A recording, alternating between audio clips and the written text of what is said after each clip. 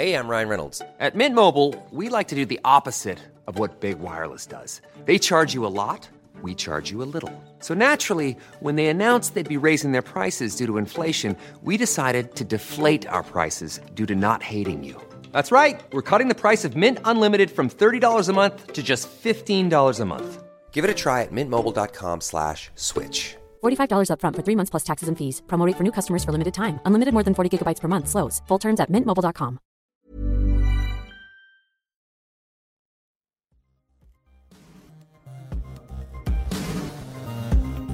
Hello everyone and welcome back to another episode of It Ain't Weak to Speak.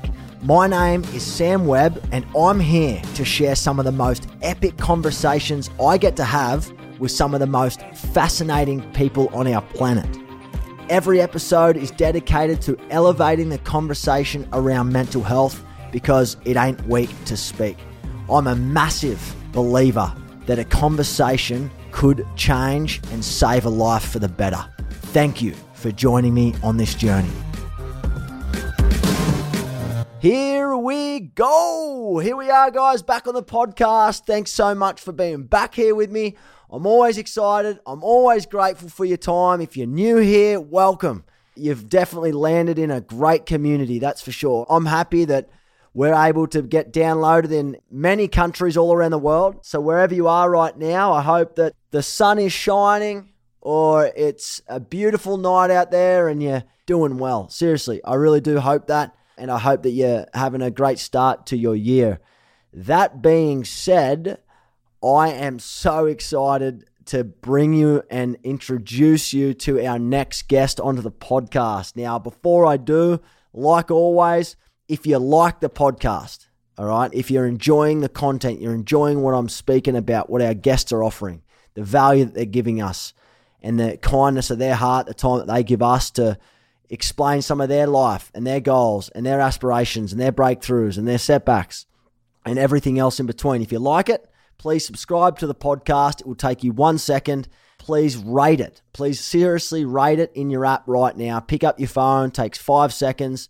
Review it, rate it, subscribe to the podcast, because what that actually does is you're helping us get this podcast on a grand scale, getting it in other areas of the world where people probably really need to listen to this.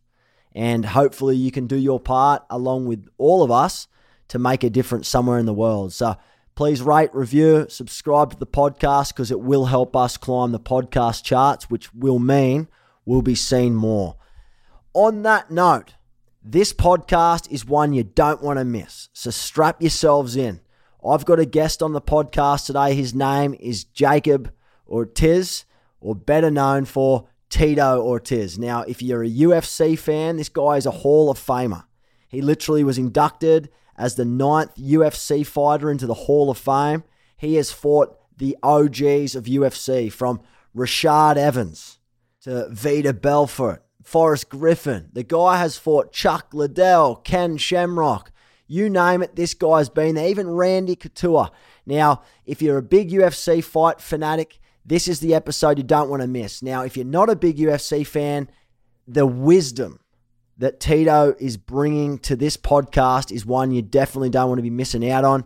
He talks about how he showed up in the ring, how he endured a comeback from consecutive losses, what it was like when he was at the top of his fighting career, living the life, or what we think from the outside, living the greatest life.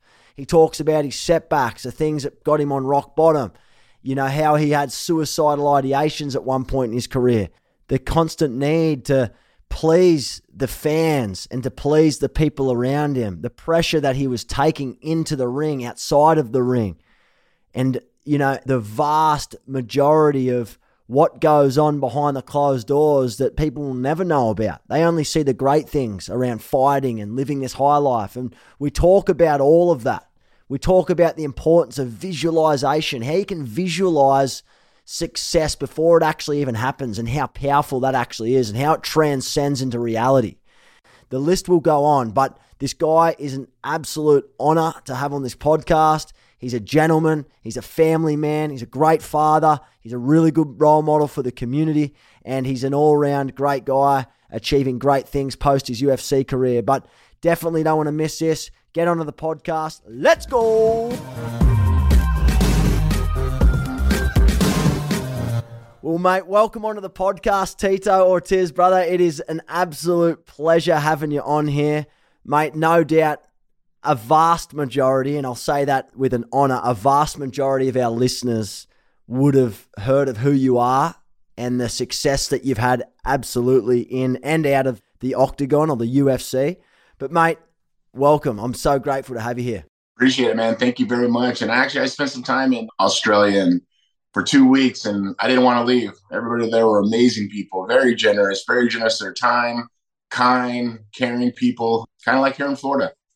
Yeah. Well, mate, it's good. And it's funny because a lot of people either absolutely love, especially from America, they love Australia. And they think it's unreal and I'd move there and I'd live there. Or a lot of people, and when I say a lot, not as many as the people that like it, but people like, yeah, nah, it was good. I'll probably never go back. It was too long a plane ride.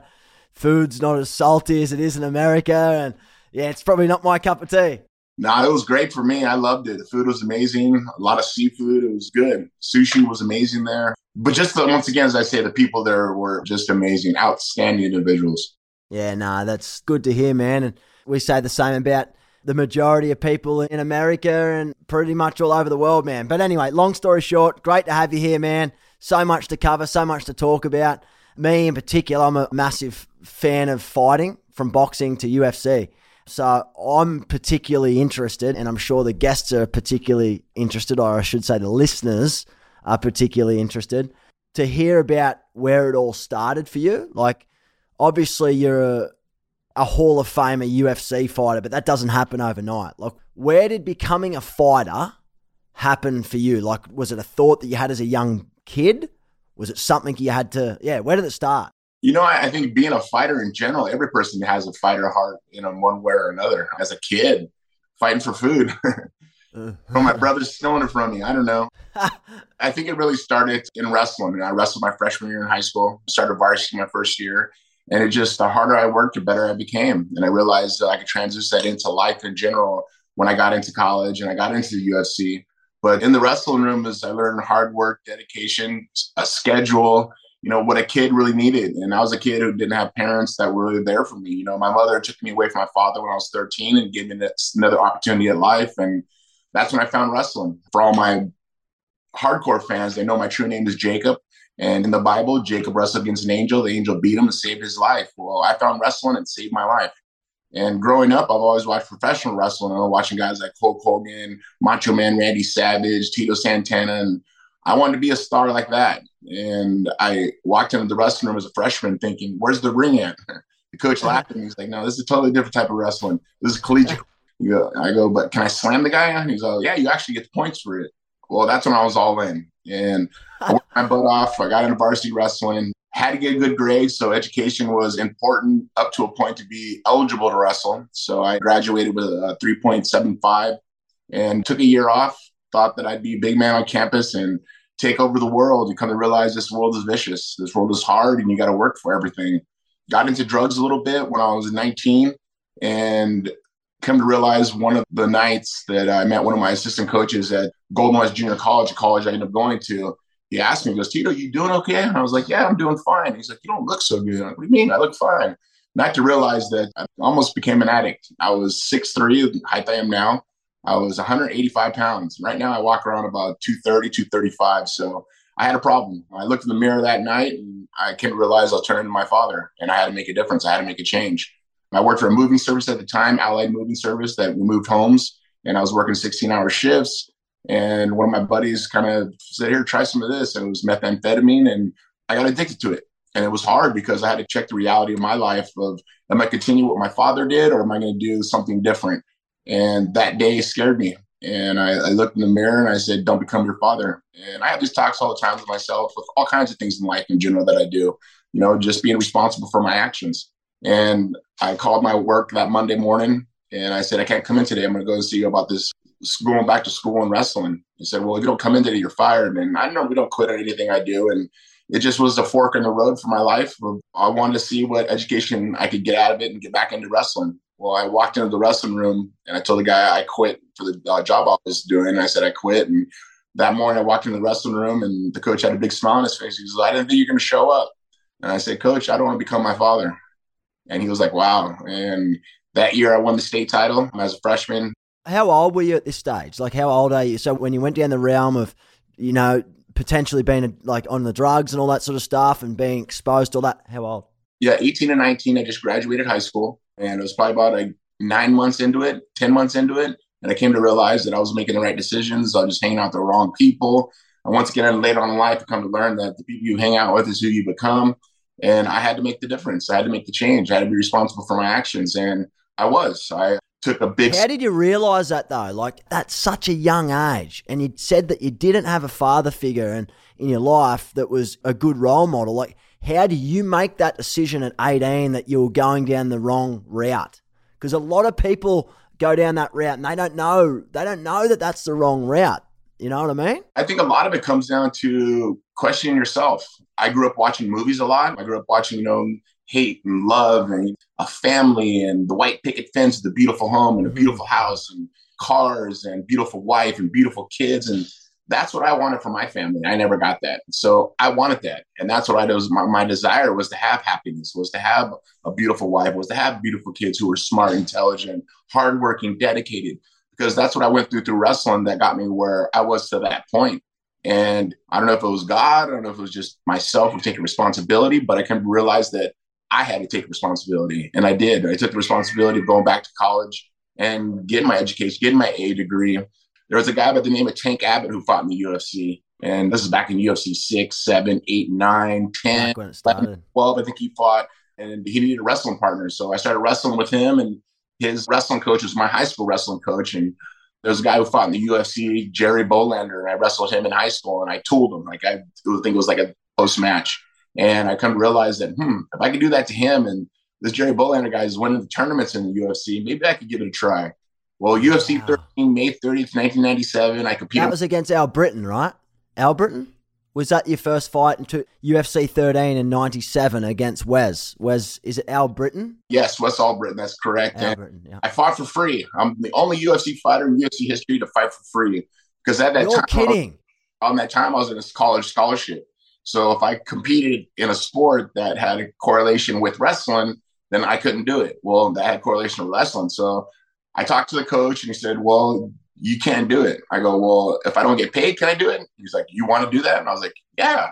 Once again, that was just the challenging part of myself of knowing that, maybe I can do something good with this. Maybe I just want to have fun and compete against another man. And I trained for about 9 months. Then I competed on May 30th, 1997 as an alternate. And I stopped the guy in 22 seconds, Wes Al Britton. Found myself in the finals. And as a kid growing up that didn't have parents there and always wanted the attention, always wanted the love, I was getting it from my fans. And I was hooked. Line and sinker. I was all in. I went back to junior college to finish my year off. Ended up getting a full ride to Cal State Bakersfield. It was a Division I wrestling to compete. And me and the coach didn't see eye to eye. We were always battling back and forth. I was one of the older kids on the team. And, I had a record, I think it was like 19-8 or something. I got wins for him, but, I got a lot of losses too. But at the same time, I had a factor that I wanted a coach to respect me and to teach me as a student, not try to make an example of me. And he was trying to do that to me. He tried to do that to a couple other wrestlers that were on the team that were friends of mine.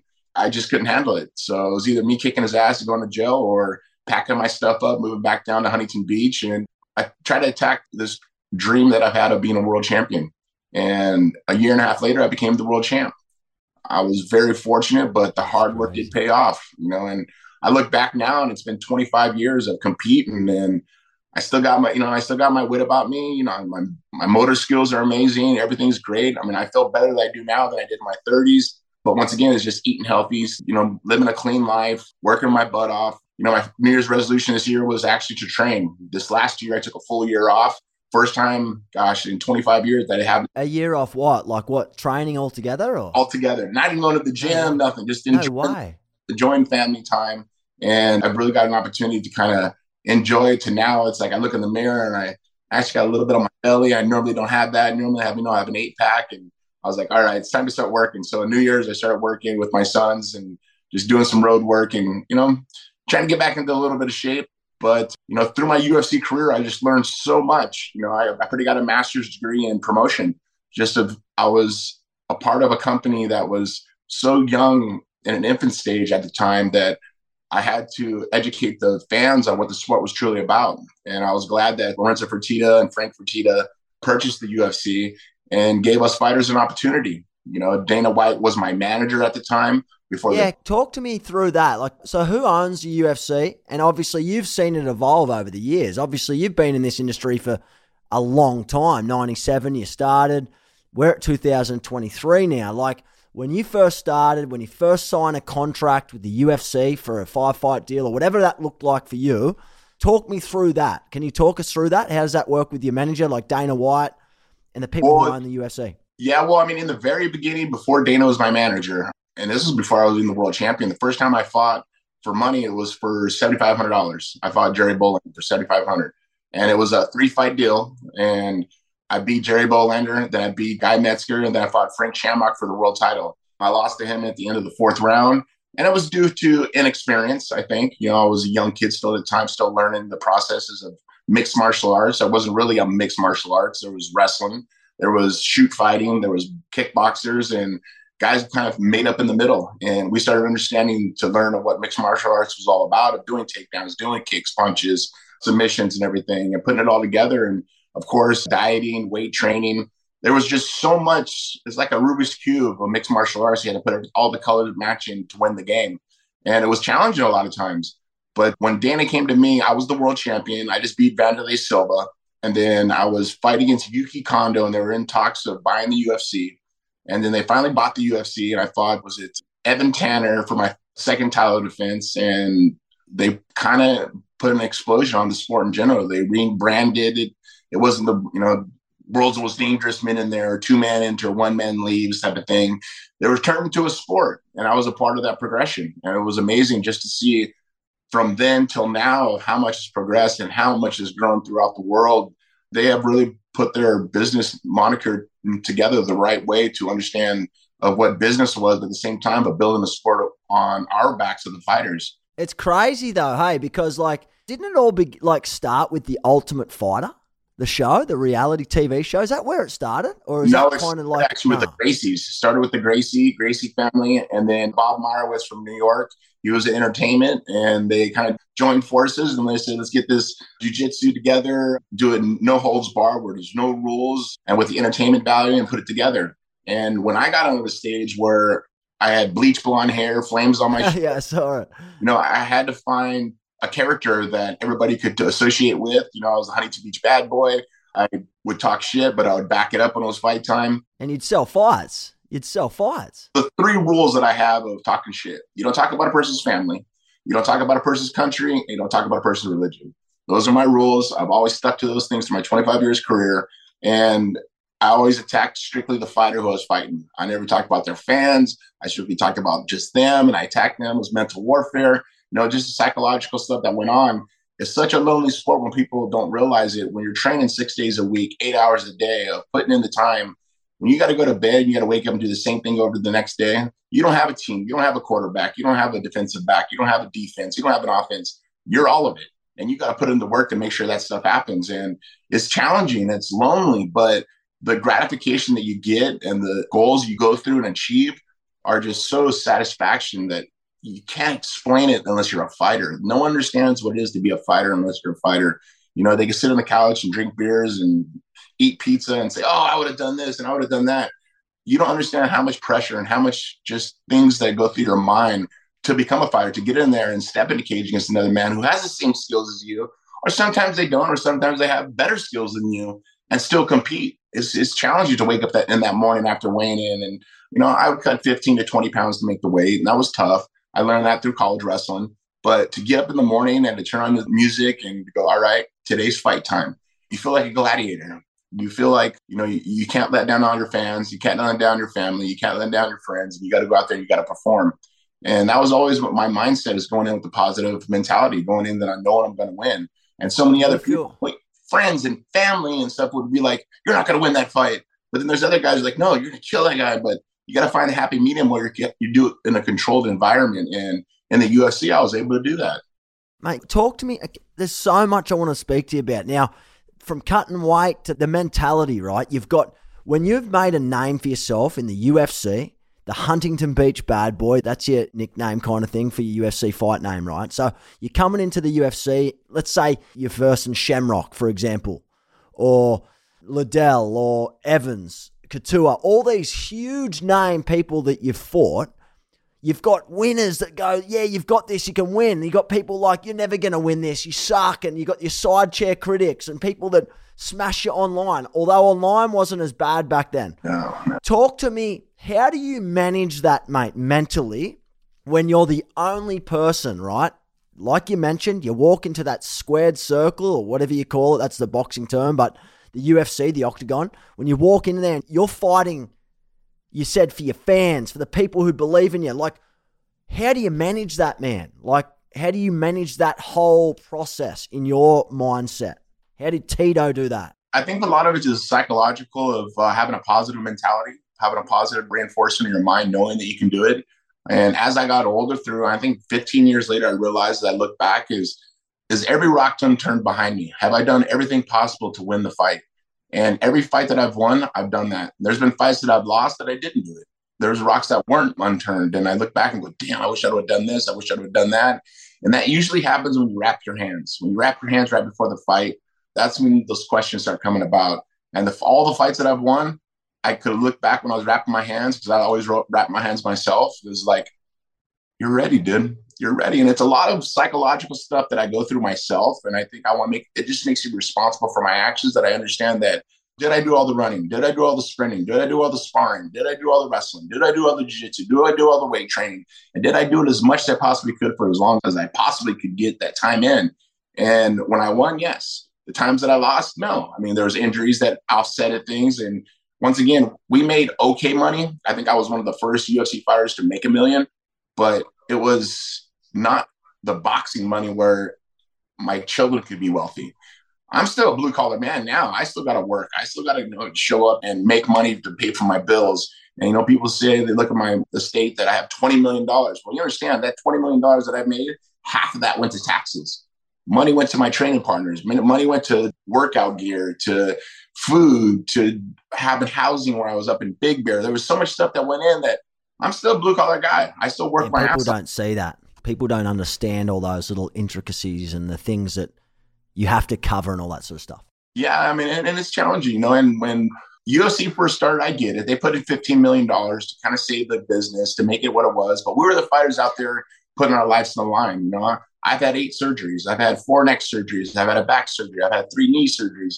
I've had a reattached retina in my eye. But I'm a warrior, man. I've always been a warrior. I've always been a person to take the challenge and thrive and make the best out of what was in front of me. And I will always do that. That's just me. I'm a fighter. I mean, maybe fist fighting is not something I want to do. And nothing I've ever wanted to do, but that was my golden ticket. That was my golden ticket because I worked hard. I put my life on the line every single day of working hard as I possibly could. I mean, I remember having a ruptured disc in my neck before UFC was UFC 106 against Forrest Griffin, and was it a fractured orbital bone? And I still fought. I remember at the weigh-ins, I kind of remember the weigh-ins a little bit. I remember having my sunglasses on. People going, why does Steve have his sunglasses on the weigh-ins? Because I had a black eye and I didn't want to show that I had a black eye. But it's just small things like that I've learned through my career that made me a stronger soul, made me a stronger man, because I didn't quit. I didn't sit there and go, you know what, I'm injured, I'm pulling the fight. No, I stepped up and I fought either way. Mate, you're an absolute machine, to absolutely say the least. Now, is it a sense of letting go, though, man? Like, when you wrap in those hands and you go, okay, I've put in all the work, I've done all the work, I've done everything I can, my mindset's strong, I'm disciplined. Is it a sense of kind of like letting go now? Now it's time just to be. Is that kind of what you do? I walk you through right when usually it was Burt Watson that said, all right, let's roll right before the fight, right before you're ready to walk out. And I usually go in the bathroom and I would throw up, and I'd grab my Mexican-American flag and I put it on my shoulder. And as I was walking out to the cage, tears would start coming down my eyes. And this wasn't until like 2008 that I realized what it was. And it was fear leaving my body. It was the fear that I was afraid to lose left my body. So as soon as I stepped on that cage canvas, I felt invincible. I felt like a warrior that put in the work and was ready to die for his cause. It wasn't about the money at that time. Every time I fight, it's never about the money when I step in the cage. It's never about nothing in my mind. Thinking back, well, if you win, you get this much more. No, it's my name. It's my word. It's everything I put into it is for my fans. It's the hard work I put into it for my trainers, to my sparring partners, to my family, to everybody that has given me the positive reinforcement to that point. It's time for me to perform. And there's been a lot of out-of-body experiences that I've had when I fought in the cage of I'm one of the kids up in the audience watching me compete. And it's weird because then you get punched and all of a sudden reality comes back. You're like, oh, I'm the one in here. Yeah, but once again, crazy. It's kind of like a dream. It's a dream and your body goes on just on second mode of it's just one thing leads to another. I really just have sat back and thought about it. And it's scary. It's very scary. But the wins are glorious. The wins are the most magnificent feeling in the world. And the losses are the most heart-wrenching, embarrassing feelings you could ever feel because you feel like you let down the world. But I come to realize that you can pick yourself back up and you continue the next day. And that's how do you let go of that though, man? How do you let go like that feeling? Like I'm sensing it and I can hear what you're trying to say. It's kind of like you're trying to please everyone by winning and making the fans happy and all that sort of stuff. But like, let's look at the streak where you went on in, I think it was around 2006 to 2011. There was a streak of losses there and you made a monumental comeback and it was outstanding. It was a guillotine. It was against Baden. Now, talk to me like when you've lost fights like that, and we'll talk about the wins. Yep, you lost 5 fights. Talk to me, was it 5 fights or 5 years? 5 fights, wasn't it? 5 fights, 4 years. 4 years. Now, talk to me like what's going through your mind there, man? Like, you're a man that wants to please people, do well for the fans, do well for the word, show up, give it your best. How do you come back from that, man? Like, how do you mindset come back from that? Like, what are you telling yourself? And people don't really get this unless they do it themselves, is we have personal lives. And the personal lives affect every fighter.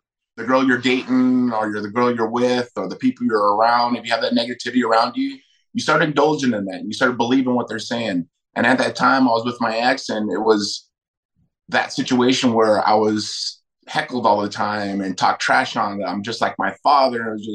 It affected me mentally so much that when it came to going to the gym, it wasn't me in the gym.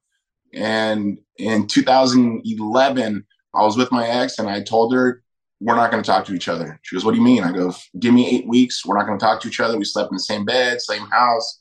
I took care of my kids in the morning, got them to school, came back, took a nap, got up, went and trained for 3 hours, came back, got them from school, got them back home, got a nanny to come and watch. And I did that for 8 weeks. And like I said, we slept in the same bed and I didn't have any contact with her. I got away from the negativity. That negativity can take advantage of your mind, take advantage of your body so much that you start believing that it's true. 2011, when that happened, I knew I was going to win. I knew I did everything positive. I knew that that's the fight that I look back and every rock was unturned behind me. I come to realize that I had to take responsibility for my actions outside of the ring, not only in the gym or in the cage, but with my family. I had to look after the future of my children. I had to make sure that their future is going to be positive. I had to make sure their future is going to be great and grand and not repeat life in general. I had to break that chain, and I did. And when I beat Ryan Bader, that feeling, there was no feeling like that. I dreamt about winning. I dreamt about getting my hand raised, and I put in the work. And I remember that morning that I woke up and I was staying at the Wynn in Las Vegas. Everybody was staying at the MGM. And I like to stay away from the arena area because I want my peace. I want my quiet during fight time. And I remember waking up in the morning after the win and raising the shutters in my hotel room, and the sun was just blasting through my room. And when it was blasting through my room, it was right across from the Palazzo. And the Palazzo, there's a big diamond glass at the very top. And the sun shined through that and it put sparkles.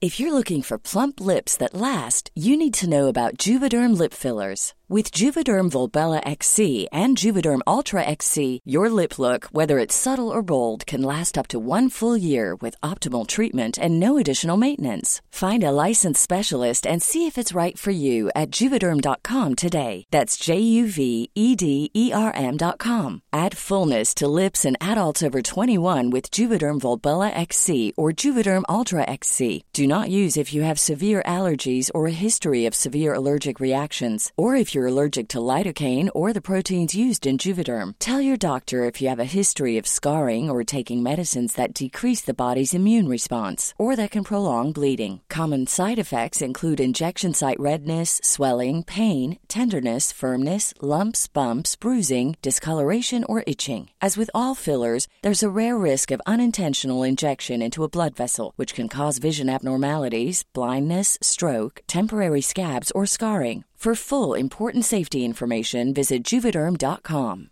Ryan Reynolds here from Mint Mobile. With the price of just about everything going up during inflation, we thought we'd bring our prices down. So to help us, we brought in a reverse auctioneer, which is apparently a thing. Mint Mobile Unlimited Premium Wireless. How to get 30, 30, bit to get 30, bit to get 20, 20, 20, bit to get 20, 20, bit to get 15, 15, 15, 15, just $15 a month? Sold! Give it a try at mintmobile.com/switch. $45 up front for 3 months plus taxes and fees. Promo rate for new customers for limited time. Unlimited more than 40 gigabytes per month. Slows full terms at mintmobile.com. For my whole room. Well, like I said, I'm not really a huge religious person. You know, I believe there's a higher source, but I'm very more of a spiritual person. And my grandfather was a pastor in Hawaii, and I think that was one of his times that he looked down upon me and says, "There you go. Now it's time to restart your life and make it great." And life changed completely. I got away from my ex. I got full custody of my children. I met my wife now, Amber Nicole Miller. We started dating, and we've been together now for 10 years. And God sent me an angel, and life has been grand since. Life has been happy. I've had my ups and downs still. I mean, it's life. This life is vicious, but I have to be responsible for my children. I have to make the most unselfish decision in the world, and that was for the future of my kids. And that's what I did. And it wasn't about me anymore. It wasn't about the love that I had for another woman. It was about the love that I had for my children, to build them as real men. And I've been able to do that because now I have a woman that loves me, I think, as much, or even, I can't even say more, because I love her so much, that we love each other so much that we're so compatible on all realms. I mean, we don't battle against anything. And if we do argue, we argue about stupid little small stuff, and it's for an hour at the most. Yeah. We don't end up mad at each other. And like I said, we've been together for 10 years now, and we've never had no serious arguments. I mean, we never had nothing that's been crazy. It's always been just very compatible with each other. And I think a lot of relationships who are fighters with other women, that you got to understand that if you have a toxic person in your life, they're going to drain you. They're going to drain your soul. They're going to do everything possible. And I can go back to 2011 because Jason Perillo, who was my boxing coach, I was in the gym and he took his hand pads off. He goes, "Take your fucking gloves off." I go, "What?" He goes, "Take your gloves off." He goes, "Who are you right now?" "What do you mean?" He's like, "Dude, you're not here. Who are you?" He goes, "Go grab a chick's purse and get your fucking soul out of it." And I'll say this to you guys, because this is as real as possible. Yeah, man. That's when I said, you know what? Enough's enough. And when I said enough's enough, and I got back in the gym that next week, he goes, "Oh, here we go, Tito. Now let's do the work." And I did the work. I got my hand raised, and it saved my career, because a month later, Dana White gave me, or actually it was a week later, I was in Vegas for a full week. A week later, Dana White called me and said, "Tito, I need you to fill in for the Rashad Evans fight. I need you to fight Rashad Evans." I go, "Dude, it's in 3 weeks." He's all, "Yeah, I need you to be the main event for that." I go, "Well, if you guarantee my next 3 fights, I'll do it." And believe me, I had a contract that was one of the best contracts in UFC history that I've ever had. And I said, "If you give me my next 3 fights guaranteed and you cannot cut me, I'll do the fight." And he goes, "Let me call you right back." Hour goes. I was like, "All right." No way. Started making my way back to California, and he called me up and he says, "You got a deal." So I go, "All right, put it in writing. Ain't taking your word for anything. Put it in writing." He put it in writing, and that saved my life, man. And I made sure I made the best of the end of my career with the UFC, but it was challenging, man. You got your peaks, the highest peaks in the world, and you got your lowest, depths that you could ever feel. And I felt everything. But once again, it's a challenge. Is it a challenge from God, or is it a challenge to me that what type of character am I? What type of person am I?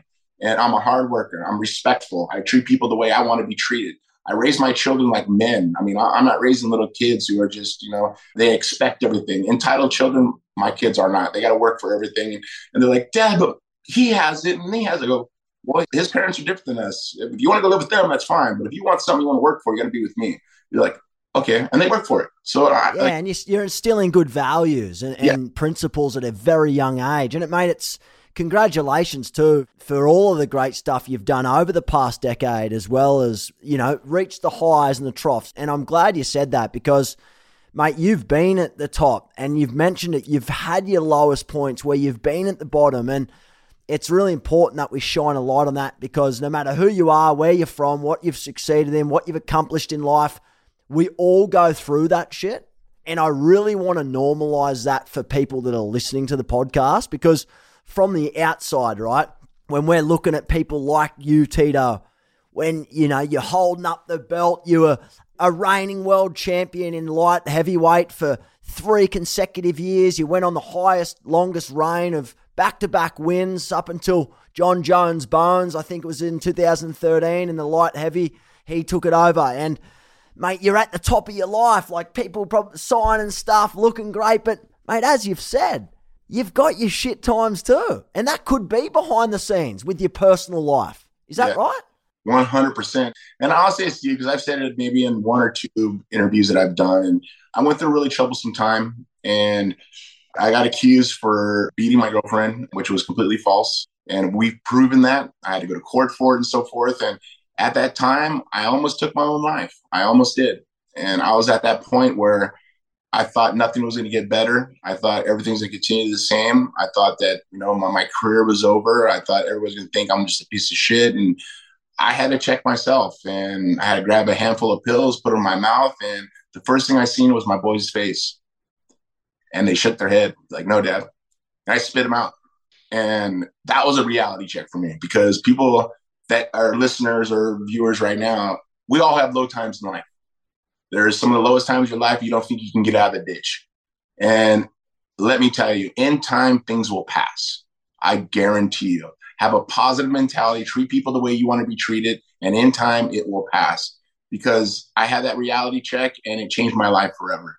I come to realize that God put me on this earth to be a great man and to raise great men. And my children, they are great. My oldest son, Jacob, he's at Arizona State University. He wrestles for him. My twins are 13, that are amazing individuals, very respectful. I mean, it's cool because you're doing a good job when other parents come up to you and say, "Wow, your kids are amazing."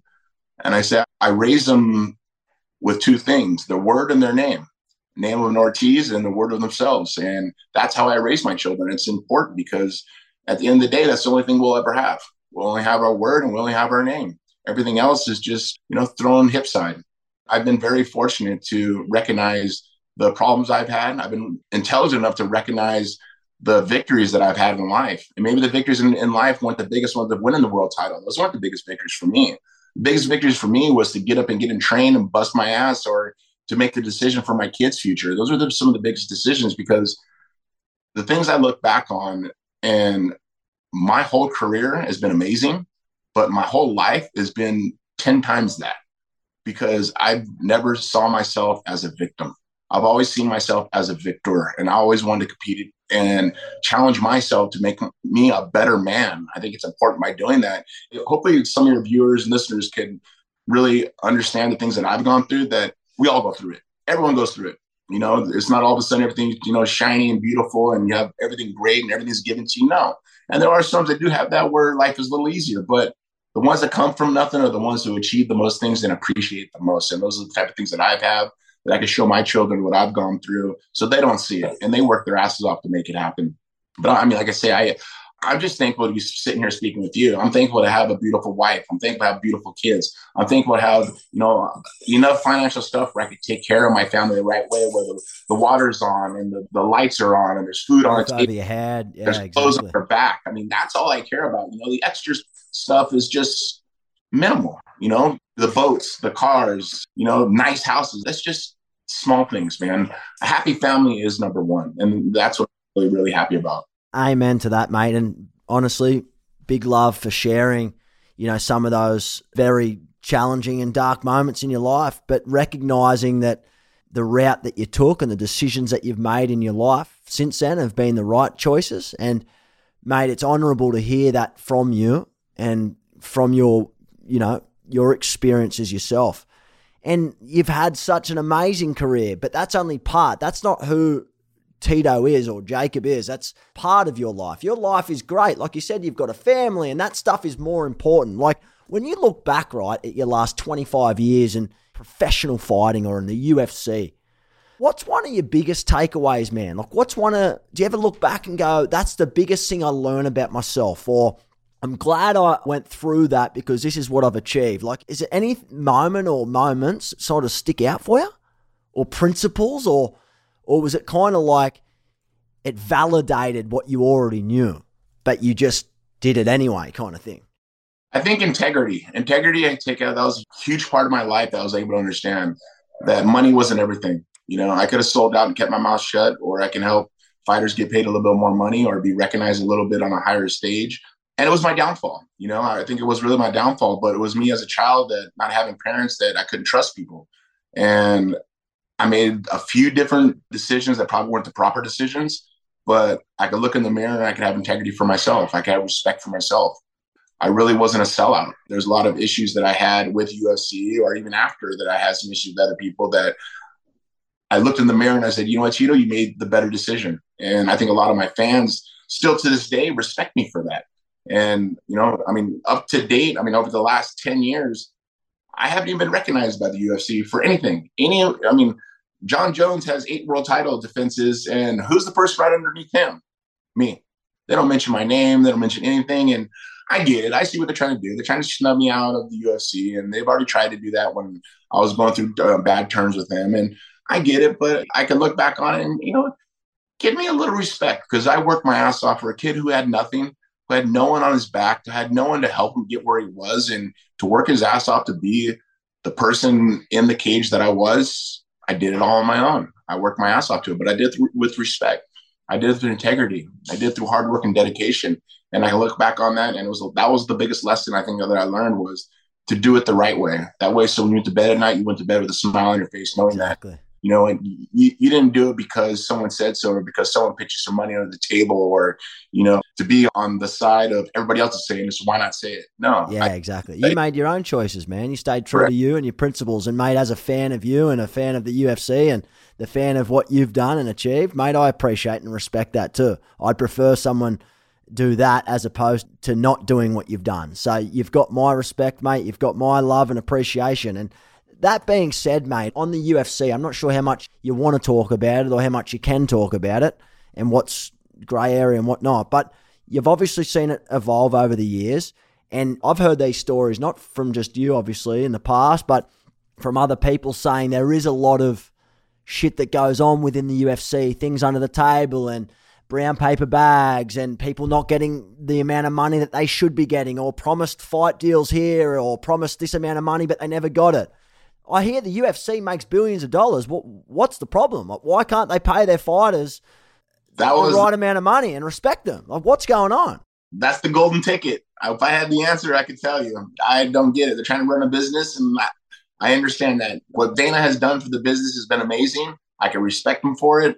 But for the fighters that help them get there, that's kind of tough. You know, you see guys like Chuck Liddell is trying to get an extra $100,000 from an attorney to help him pay for his house or he's going to lose it. That's harsh. That's really harsh. I've been in those situations myself where I had to fight right have money to pay for my bills. I was like, stuff like that is harsh. And the reason I say that, because I remember sitting at the Palms with Dana White at the bar, and Mike Tyson out of jail. And they're talking about how much money he made in his career during pay-per-view. And I asked Dana, I said, Dana, when are we going to start making money like that?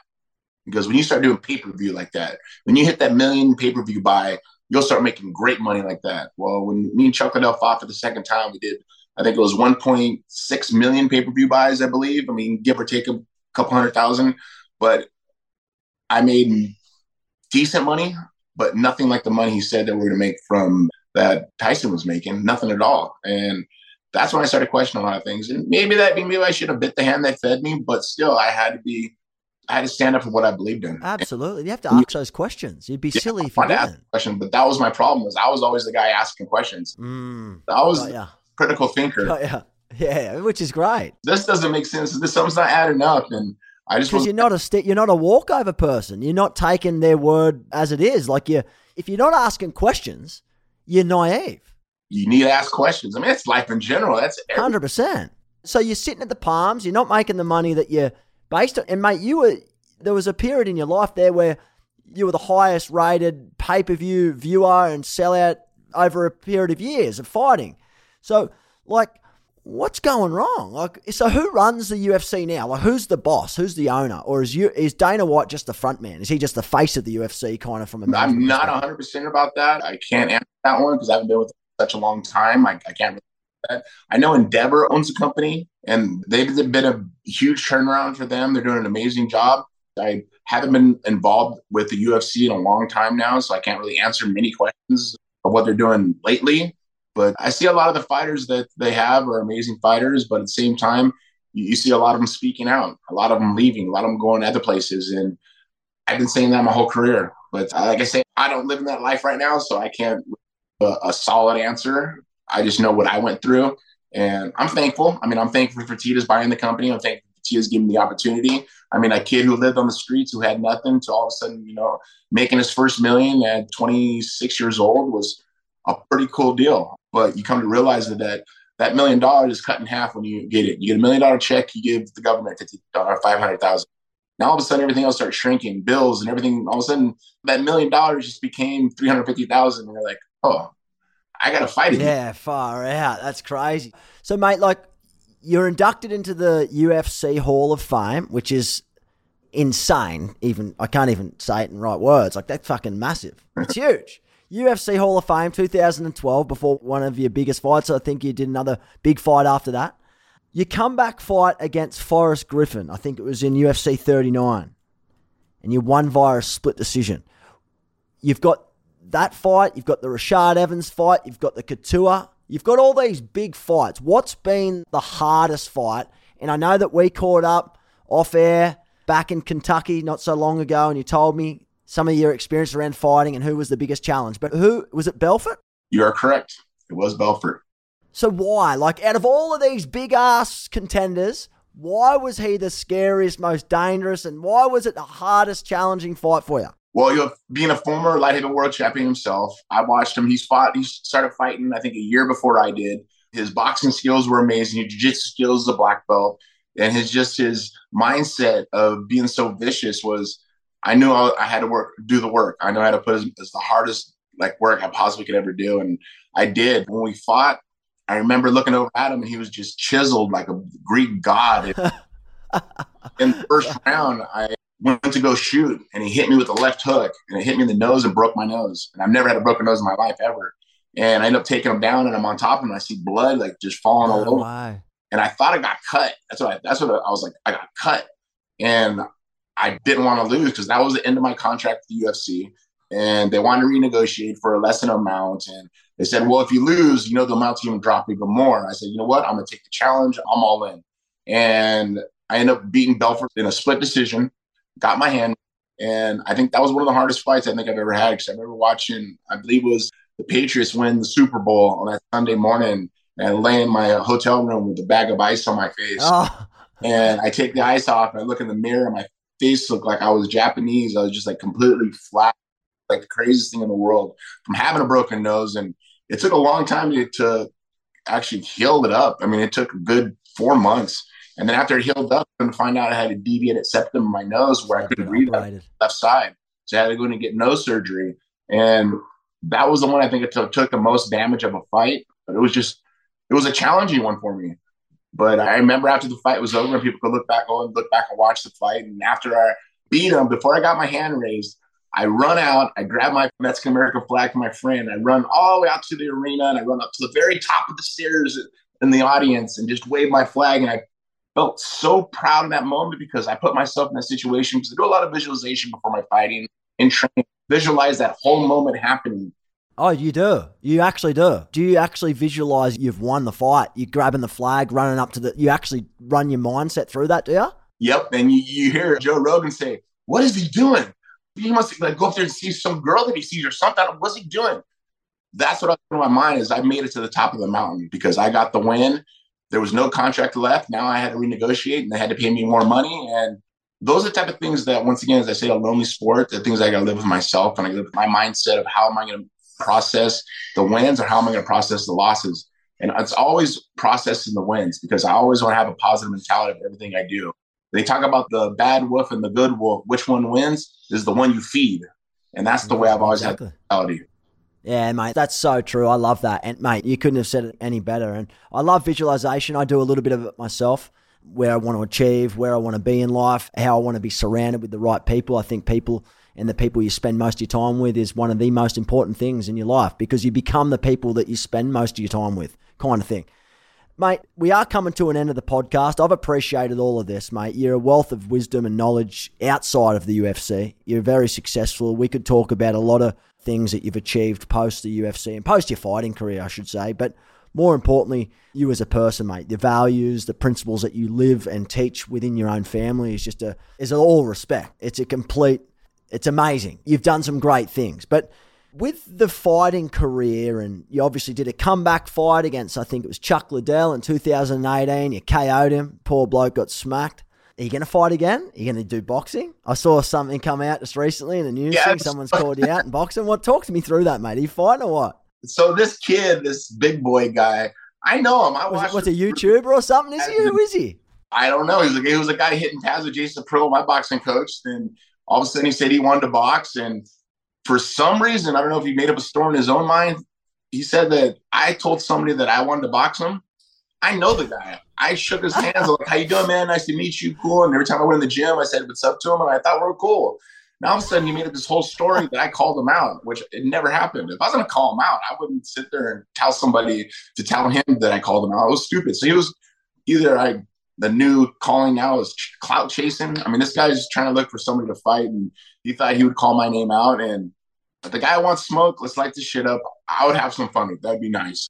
But I sit there, and for him to say that I called him out and if I'm afraid to fight him, he gets it. And dude, I'm not afraid to fight anyone. I fought everybody in front of me when it was the right time, right place. And I just didn't get it. But hey, I got about 10,000 extra followers on my Instagram at Tito Ortiz IG, so I was okay with it. But once again, the kid's just talking smack, saying he's going to knock me out. Just like, boxing matches, how many fights have you ever been in? And I see he's, a trained guy, he bodybuilder, I see some of the work stuff he does. And okay, everything changes until you get punched in the face. Exactly, mate, 100%. Punched in the face. 100%. But like I say, I don't even pay attention to that. I just kind of brush it to the side. I don't give you your own thing. It is what it is. But one of the guys I did want to fight was Chael Sonnen. I was trying to get him for a last fight, but he don't want to do it. He's afraid of me. And Boxing or UFC? Boxing or mixed martial arts?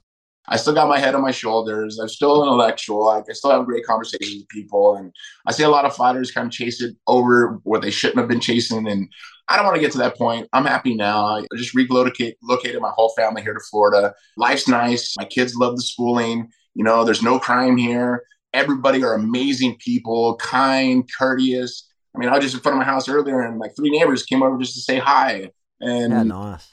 That's how Huntington Beach, California used to be. And California is just not what it used to be. And I got to make the right decision and not be selfish for my own views, but be selfish for my children and for their education and for what the teachers are teaching the kids. Here in Florida is amazing. What Governor Ron DeSantis has done for the state has been amazing. And California, I'm not gonna say it's a lost cause, but I wasn't a part of the agenda. I had to walk away and give my kids a bright future.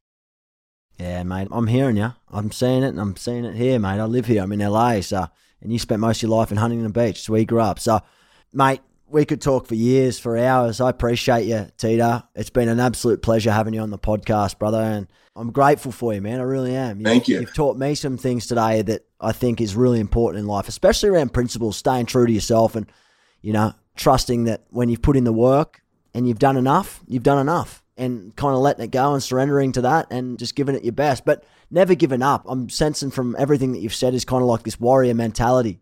When you're at the top, never give up, but also when you're at the bottom, you never give up. You got to fight. You got to fight for what's right. Yeah. Like I say, every single night that I go to bed and I look in the mirror and I brush my teeth, I said, have I done something good today? Have I worked hard today? Have I been respectful today? Have I treated people the way I want to be treated? And yes, every single day I can say yes. I've been very, very fortunate. And like I say, I got to answer to myself. As a person, I got to answer to myself. I can't tell my kids one thing and do the other. I got to continue on, this legacy of my children, because that is my legacy. My legacy is not being Tito Ortiz, the Huntington Beach bad boy, the UFC champion now. It's my name and my children. That's my legacy. And I'm fortunate. I'm happy to meet the people that I've been meeting. like you. We just met in Kentucky, and it's so random at the bar. It was just completely random. And we ended up going to dinner, and your fiance, right? Yeah.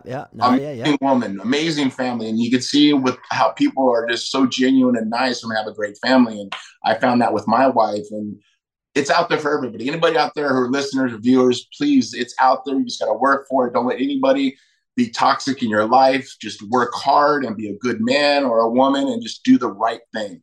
If it doesn't feel right, don't do it. If it feels right, do it. And just do it the right way and treat people the way you want to be treated.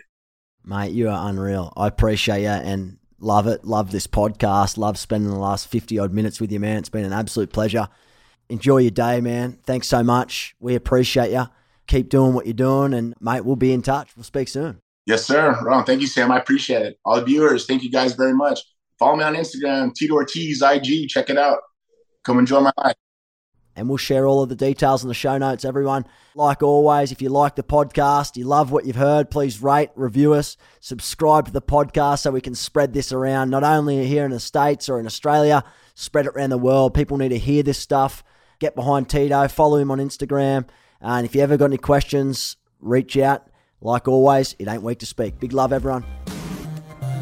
Thank you for listening in to another episode of It Ain't Weak to Speak. Please subscribe to the show and help us climb the charts so that we can attract new listeners and change more lives. If you found something very useful in this episode, please share and spread the love to as many people as you can. Don't forget to leave a review or a comment so that we can grow this community together, because a conversation can save a life. If you want to continue this chat, please join me on the podcast Facebook group at livin.org. I can't wait to share the next episode with you, but in the meantime, we're going to the top, and remember, it ain't weak to speak.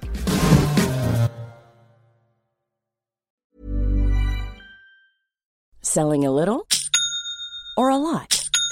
Shopify helps you do your thing however you cha-ching. Shopify is the global commerce platform that helps you sell at every stage of your business. From the launch your online shop stage to the first real-life store stage, all the way to the did we just hit a million orders stage. Shopify is there to help you grow. Shopify helps you turn browsers into buyers with the internet's best converting checkout. 36% better on average compared to other leading commerce platforms. Because businesses that grow, grow with Shopify. Get a $1 per month trial period at shopify.com/work. Shopify.com/work.